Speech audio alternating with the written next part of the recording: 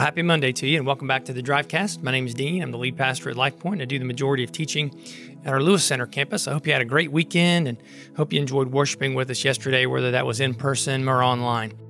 We started a brand new series called The Ascent, and the big idea for the series is that God's purpose for you is established in His provision for you. A lot of times we have questions about, why am I here, and what does God want me to do? And really, those questions can be answered. They're founded in the ways that God has provided for us. And so in this series, we're going to look at mountaintop moments in Scripture. We're going to move mountain to mountain to mountain. And in these high altitude moments, what we're going to find is that a lot of times, God doesn't as much move mountains as He does move people. Not that He can't move mountains, and sometimes He does, but many times, God doesn't as much change circumstances for people as He changes people in their circumstances.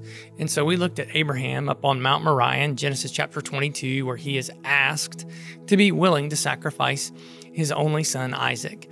And we talked about a few things I think are just critical in this text. Primarily, why would God ask someone like Abraham to sacrifice this child, Isaac, that is the child of covenant, the child of promise that Abraham and Sarah waited 25 years for? And some of you know what that's like to wait to be able to have children. And one of the things that we're going to learn in this series over and over and over again is that tests grow trust. The only way to become patience, for that fruit of the Spirit to grow in us, is that we have to go through things as we receive things. And we talked about how God is always doing more than I'm seeing. So what's easy to say is, well, this is barbaric. I mean, for God to ask this of Abraham, even if He knew he wasn't going to go through with it. And number one, I think it's important to, a lot of times critics of the Scripture will say, well, so God's going to ask you to sacrifice your children. And the best interpreter of the Bible, right, is the Bible. The best commentary of the Bible is the Bible. So the rest of the Bible clearly teaches how much God loves children. So that's not correct, right? That's not a correct interpretation. What we have to remember is that the Bible, all the Bible, was written for us, but not to us, right? So it's, you think about prescription versus description. Use Noah and the ark. Just because God asked Noah to build a boat doesn't mean we should all go into the shipbuilding business, right? That's prescriptive for Noah, descriptive for the rest of us. It's the very same thing with this issue with Abraham. And actually what God is going to do is God is going to use this moment as an example to end child sacrifice, which was very prevalent, certainly in their world. Second thing I think that's important is God does this for Isaac's sake. Later on in his life, I'm sure Isaac wondered, why did God ask my dad to do that? And I'm assuming Abraham, whenever he binds Isaac, he lays him up on the altar face down.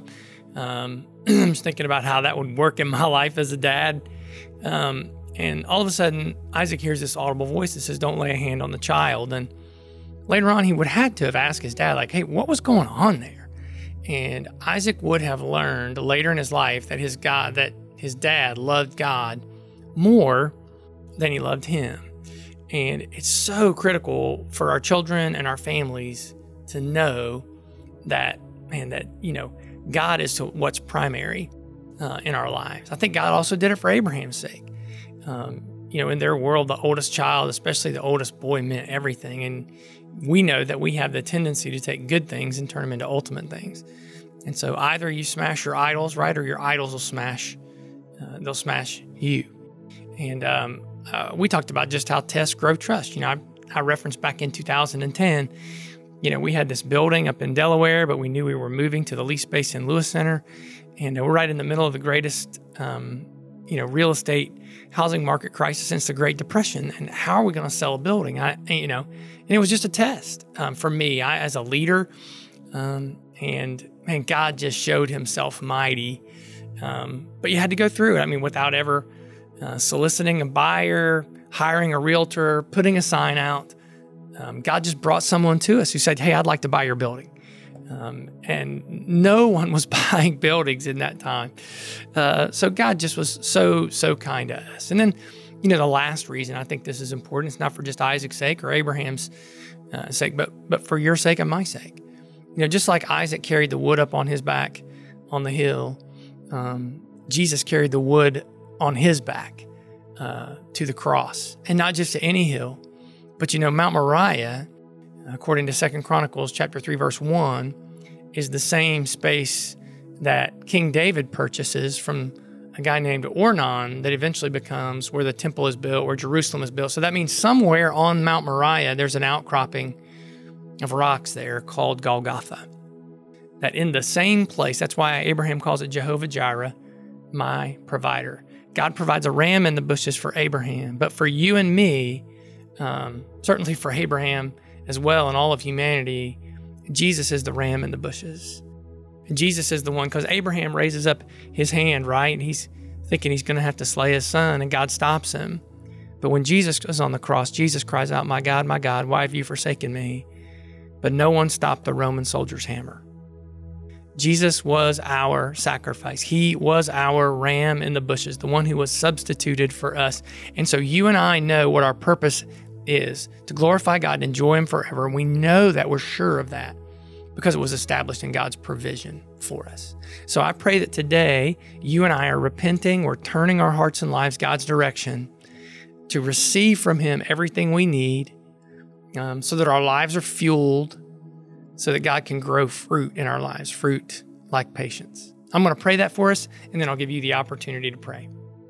God, as we start a new day and a new week, God, we are firmly rooted. Our identity is rooted. It's tied to you. We know that the reason we're here is not to earn a living.